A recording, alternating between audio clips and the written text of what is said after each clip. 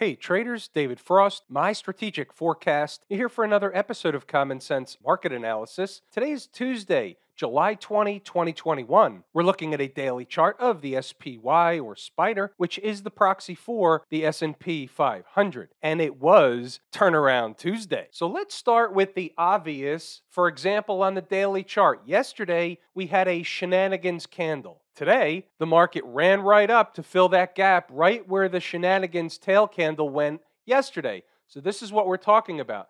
The high yesterday on the daily chart, 431.41, but the market wasn't up there. It was up there today, but not yesterday. So that's why we call it a shenanigans tail candle. There's shenanigans in the market. Let's continue on with the daily chart. What we want to notice is what's jumping off the page, what's important to us. Well, for one thing, I can't help but notice that they got to and closed above the 20-period moving average. So they filled the gap, but stayed up there and closed above the 20. That puts them right back into the trend is your friend until what? You got it. Until she tosses your crap out the window. This is the weekly chart. Remember, yesterday we discussed, and we always discuss, the trend is your friend. And on the weekly chart, there's nothing wrong with this particular chart, this tape, this market. There's nothing wrong as long as they're above all the moving averages and they're riding the 20-period moving average as it creeps higher.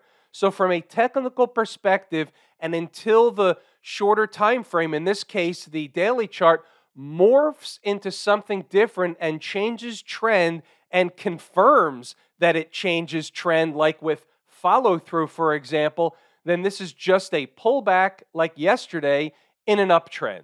The trend is your friend. It's the dominant force, and it's what draws the market up. So any excuse to send the market up in an uptrend, it's easier to do. Here we are on the 240-minute chart. Couple of things we notice on this chart. Also, it was on the daily chart, which is what they did today was a normal garden variety retracement from high to low. The retracement was back up toward the high.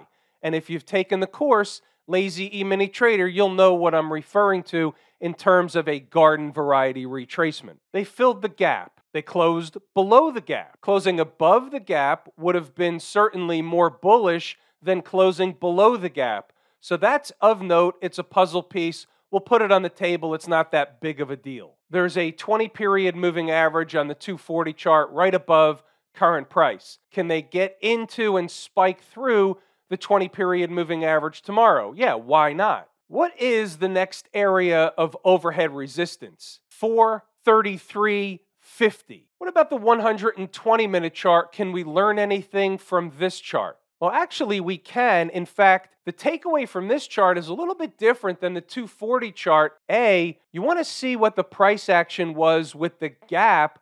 On this chart, the gap is at the same place. Because it's a different time frame, when this particular chart closed this candle, they closed above the gap. That's bullish, but then immediately in the next candle into the end of the day, they close the day below the gap. That's interesting. It's, again, of note. It's a puzzle piece. I just like to take all these little nuances from the different charts.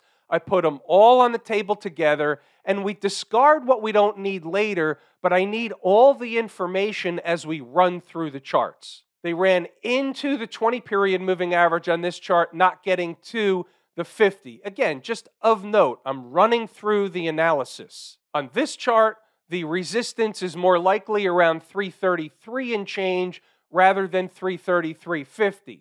Why is that? When you go down and look at an hourly chart, you'll notice that the stymie today, or the overhead resistance, was the 100-period moving average on this chart.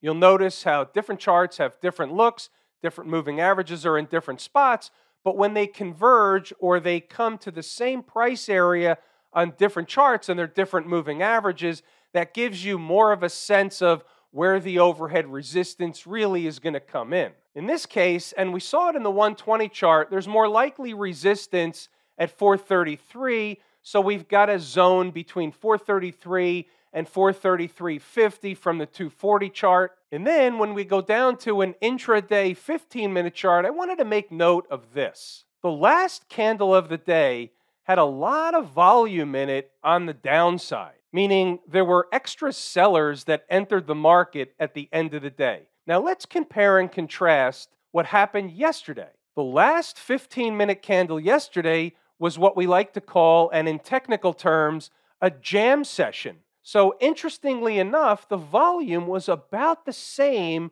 maybe a little bit more yesterday's jam session than it was in today's decline.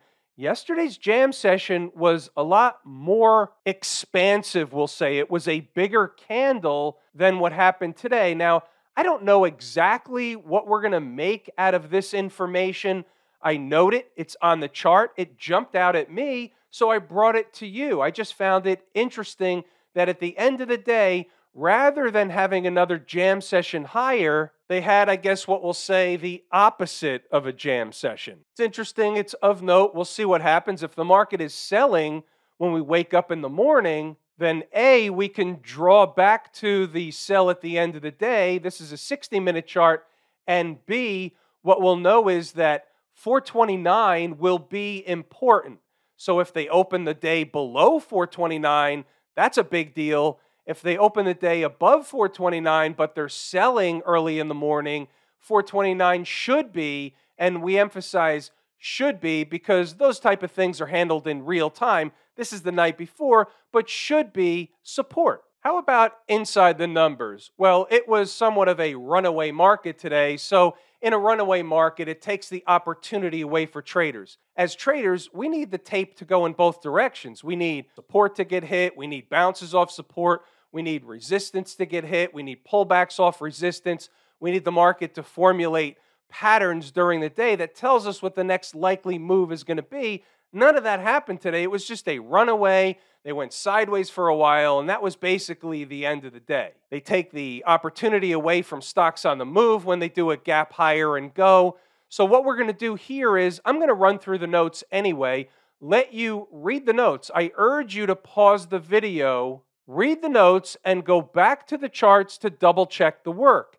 If you do so, you'll notice something a little bit unorthodox in today's Inside the Numbers. Basically, in a nutshell, I took a position along with Inside the Numbers members, meaning I posted it so it was up to any individual trader if they wanted to follow suit, which was a not intraday trade, but it was meant to be a multi-day, or at least give me the opportunity to extend a few days for a trade on the short side. I did it using weekly put options. I don't do that a lot, once in a while, not a lot. And I've never done this before Inside the Numbers. I'm kind of testing the waters a little bit based on what I think is coming and the type of volatility that I think is coming in the market over the next few months. So I'm kind of in the stage of getting prepared or pre-prepared to expand Inside the Numbers a little bit to include not only some intraday trades, but some overnight or even 2 or 3 day type of trades. We'll say it's in somewhat of a beta test right now, but I just wanted to let you know that it's in there today, and if you're reading through the notes, you'll see exactly what it was. It's underwater at present. The market ran away. The initial position was before the gap. The add, or the second half of the position, at least for me, was at the gap. So it's not terrible. It's underwater a little bit. Not that big of a deal. We only had 2 potential stocks on the move opportunity today, Vertex and PPG. Neither of them hit their price objective or entry target. They came somewhat close, but they didn't get there. So there are no trades. They're off the board. What's going on over in Camp IWM? Up 3% today. This is what they call a snapback, rip your face off rally. And this happens, so there's a couple of things. Type of rallies like this is the reason why I covered half the trade yesterday. Not that I knew this was going to happen today, but I knew I was going to cover half when they got to 210. You get rip your face off rallies, you get wide swings in both directions in corrective phases. The IWM is in a corrective phase. If they rally back into the convergence of those moving averages, yes, I will be interested to put that half back on. Now, I just gave away a little bit of what I told lazy swing traders early this morning. We don't know that they'll get up there, but I am willing to add half back Not sure of the exact price just yet, but there will be an alert to Lazy Swing Trader members. Over the next few months, don't be surprised if we trade this thing 10 times. We're not getting married to it. It's just a vehicle. It's a means to an end. Where did they find overhead resistance? In the neighborhood of this breakdown candle high. Any surprises with that? Any shockers out there? Not at all. By the way, one of the reasons why I ran through rather quickly inside the numbers today, I wanted to save some time. I wanted to allocate a few minutes to have a different type of discussion. We're going to incorporate gold, silver, inflation, and some other stuff. Stand by. Why are we looking at the RSP today? Because I noticed something interesting, a little bit different than the SPY.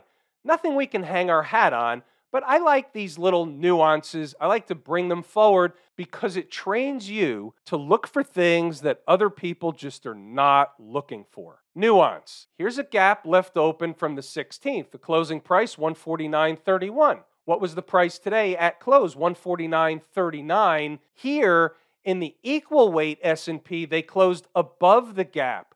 In the regular SPY, they closed below the gap. Interesting. I'm not sure we're making a federal case out of it, but I like nuances. What about the folks down at the transportation department? Big update there, up 2%.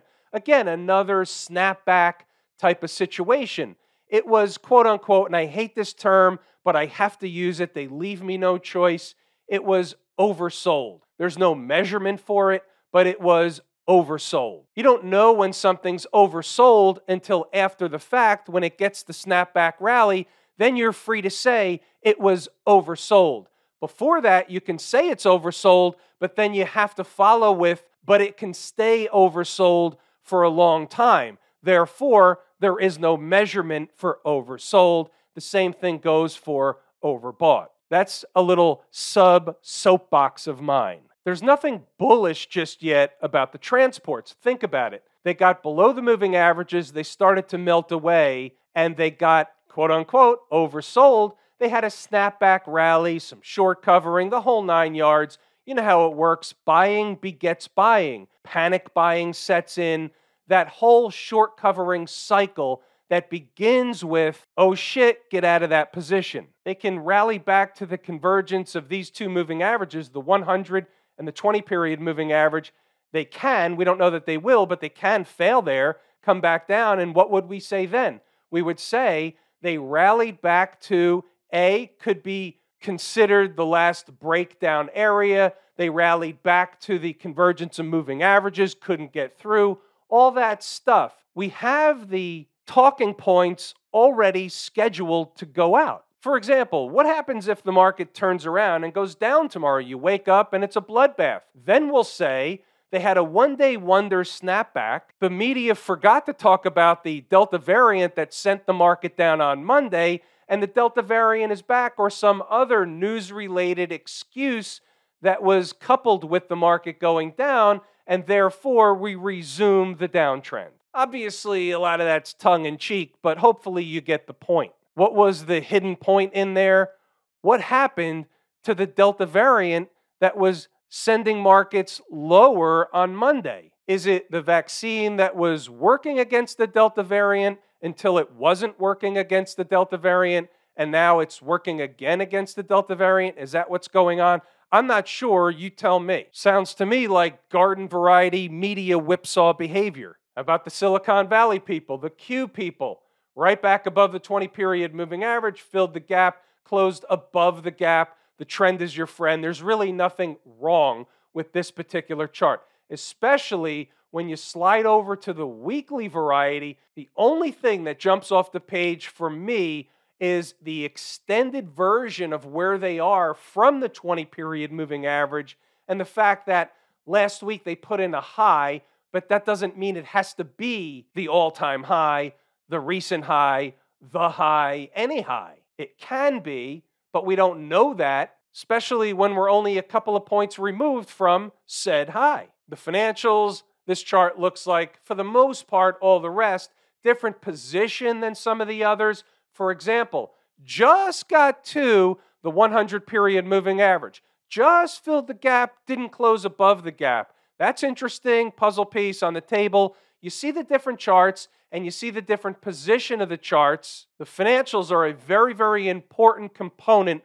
of the entire marketplace. I think that goes without saying. Same routine as we were discussing before with the financials. If they get up to this spot here after recocking the gun, the recocking the weapon, the whole 9 yards, if they're doing that, they're not stopping there. Now we know that more than we knew it before or felt it or thought it or said it before. Now the next objective would certainly be at minimum of 38. Doesn't mean they are doing this. They can still fail. It's not going to be that easy to get through all this stuff and above the 50-period moving average. Remember, this was a one-day rally. It may be an extended multi-day rally. We don't know. But right now, at present, it was a one-day rally. We take the market at face value each and every day. Smashmouth, pretty good proxy for the tech space as a whole. Remember yesterday, it was interesting. They finished at the highs of the day and we had follow through today. Can there, under normal conditions, will there be more upside for Smashmouth? And the answer is yes, there will.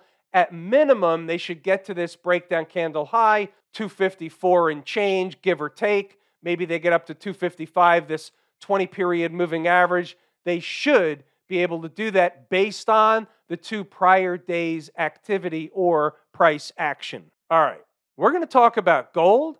We're going to talk about silver.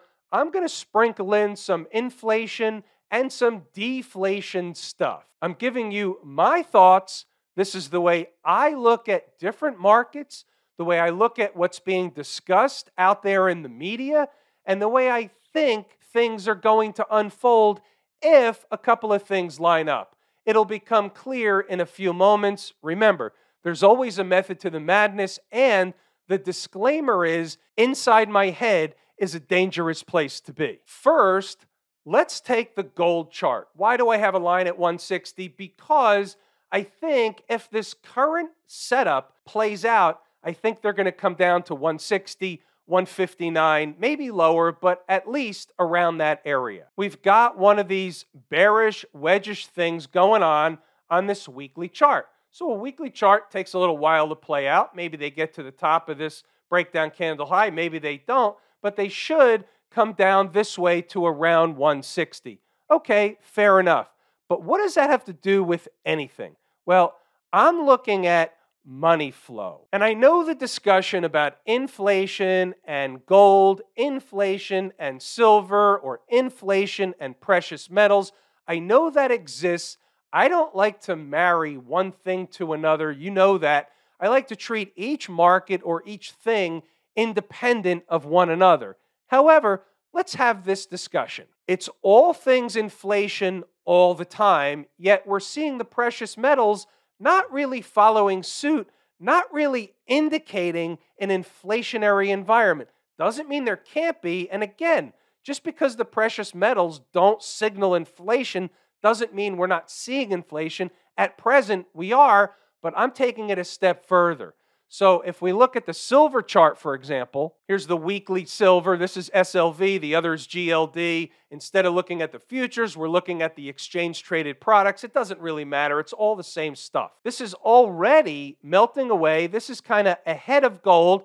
This had a weekly chart, bearish, wedgish thing, and it's already breaking down out of it. So this is telling us that there's money flowing out of silver and out of gold. I don't care what anybody says about you can't buy coins and all that stuff. Yes, you can. This is very simple. Money either flows in something or it flows out of something. Right now, it's flowing out of silver and out of gold. Okay, fair enough. What do we do with that information? Well, let's go over to the bond market. For this exercise, we'll stay with the exchange-traded products. We're using TLT.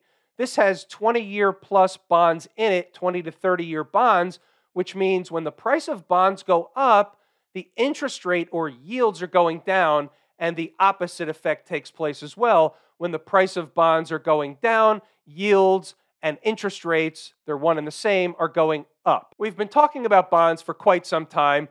Bond prices over the long term have been coming down. Yields have been going up, But in the short term, they obviously reverse and things will go counter trend for a while. Okay, fair enough. Now, let's just say that the TLT gets up to this 155 area. Maybe it goes a little higher, maybe it doesn't, but I can make a pretty good case that this was a breakdown area somewhere in here. So if the market rallies back to this spot, is it likely to just blow through it, whistle past the graveyard, or did they run back up to test the former breakdown area and then they'll find overhead resistance and come down once again? That's my take. Okay, fair enough. And again, I'm getting somewhere. If the longer term trend in bonds continues down, that would mean interest rates are going up. Here's the weekly chart of the 30-year interest rate or yield as opposed to the price of bonds. So the chart looks the opposite. Now, let's just say, for argument's sake, and we have to assume I'm right for the purposes of this hypothetical. So the market runs up, and it does a garden variety retracement, it pulls back, whatever. Maybe this is an ABC, so we've got A leg up, B leg pullback, and then we go higher once again in interest rates, which means the price of bonds is falling. Enter the weekly chart of the US dollar. Everybody hates the dollar's going to zero, the dollar's been going to zero for 10 or 15 years. Yet the dollar, and you have to pay attention, this is things that other people aren't looking at, the dollar made a low, and now it made a higher low. So let's just assume, for the purposes of this discussion, the dollar is not going lower, but yet the dollar is going higher. Why can't, and this is the monthly chart, why can't this be a long-term uptrend, at least for now? This is a higher low on the monthly chart. Why can't we do this? Well, we can. In the past, I've showed this chart squeezed together, which shows you that they back-tested a breakout area. Therefore, this chart is still bullish from a very, very long-term perspective. Sometime in the future, maybe the dollar goes to zero, but that's not what's happening today. So let's see what we have. Let's throw all that stuff in a bucket. We have gold and silver going down. We have the dollar potentially going up. We have the bond market likely long-term going down and interest rates going up. So if interest rates are going up, is it easier or harder to borrow money, whether you're a corporation or an individual? Well, it's harder. So in theory and in practice, higher interest rates definitely put a cap on economic growth. That's just the way the market works. Forget the pundits that tell you as interest rates are going higher, how it's positive for the economy. They're just putting some lipstick on a pig and supporting a case that they want to make. That's it. So here's my point. Markets don't like surprises. Surprises are when the rug gets pulled out. So for example, yesterday the market goes down on, as far as the media was concerned, the coronavirus again, the Delta variant. That's not what happened. The market went down because it went down. If the market's going to get into a corrective phase, and I'm talking about the stock market, and we're going to get into a correction, a bear market, whatever you want to call it, if that's going to happen, it's unlikely it's for the same reason that it was before. That's not the way markets work. It's likely going to be a different reason. Again, stay with me. There's a method to the madness. So here's my story. My story is the surprise is there is no real inflation over the long term. It's just a point in time. The Fed keeps saying, and the media repeats, transitory. They might be right, but not for the reasons they think they're right. It could be transitory if, in fact, we start to see deflation. Let's say the dollar continues to rise, interest rates continue to rise, the economy starts to slow down as a result of interest rates continuing to rise, and interest rates rise too far too fast, putting a crimp on things to the point where the stock market no longer likes it, and the stock market ends up getting into a corrective phase. Now, what does gold and silver have to do with all that stuff? And by the way, just to reiterate, the surprise would be deflationary forces rather than inflationary forces. And deflationary forces are something as simple as this: asset deflation, price deflation. Don't read into deflation. It's prices coming down, the value of stuff coming down rather than inflating. That's it. But the media at the time will make deflation into a boogeyman, just like they're making inflation into a boogeyman. So back to the question, what does the gold and silver chart have to do with all that? Well, I'm using them as a tell. Again, I don't want to correlate one thing to another, but here's what I am saying. If in fact gold and silver are weak and money is flowing out, and that's what the chart is saying today, then if I want to stretch a little bit, I would say that there really shouldn't be an inflation conversation as much as these charts may be indicating there's a deflationary force upon us. Markets don't like surprises. Markets tend to react swiftly and without reservation to surprises. So I'm just suggesting beware of this potential surprise. If something develops and they start talking about it, all that stuff, we'll cover it again. Just wanted to throw it out there for some food for thought. Have I told you how much I appreciate each and every one of you? Without you, these videos are not possible. That is true and accurate information. We're going to pull the ripcord here today. I'm David Frost, my strategic forecast. Thanks again for tuning in to another episode of Common Sense Market Analysis.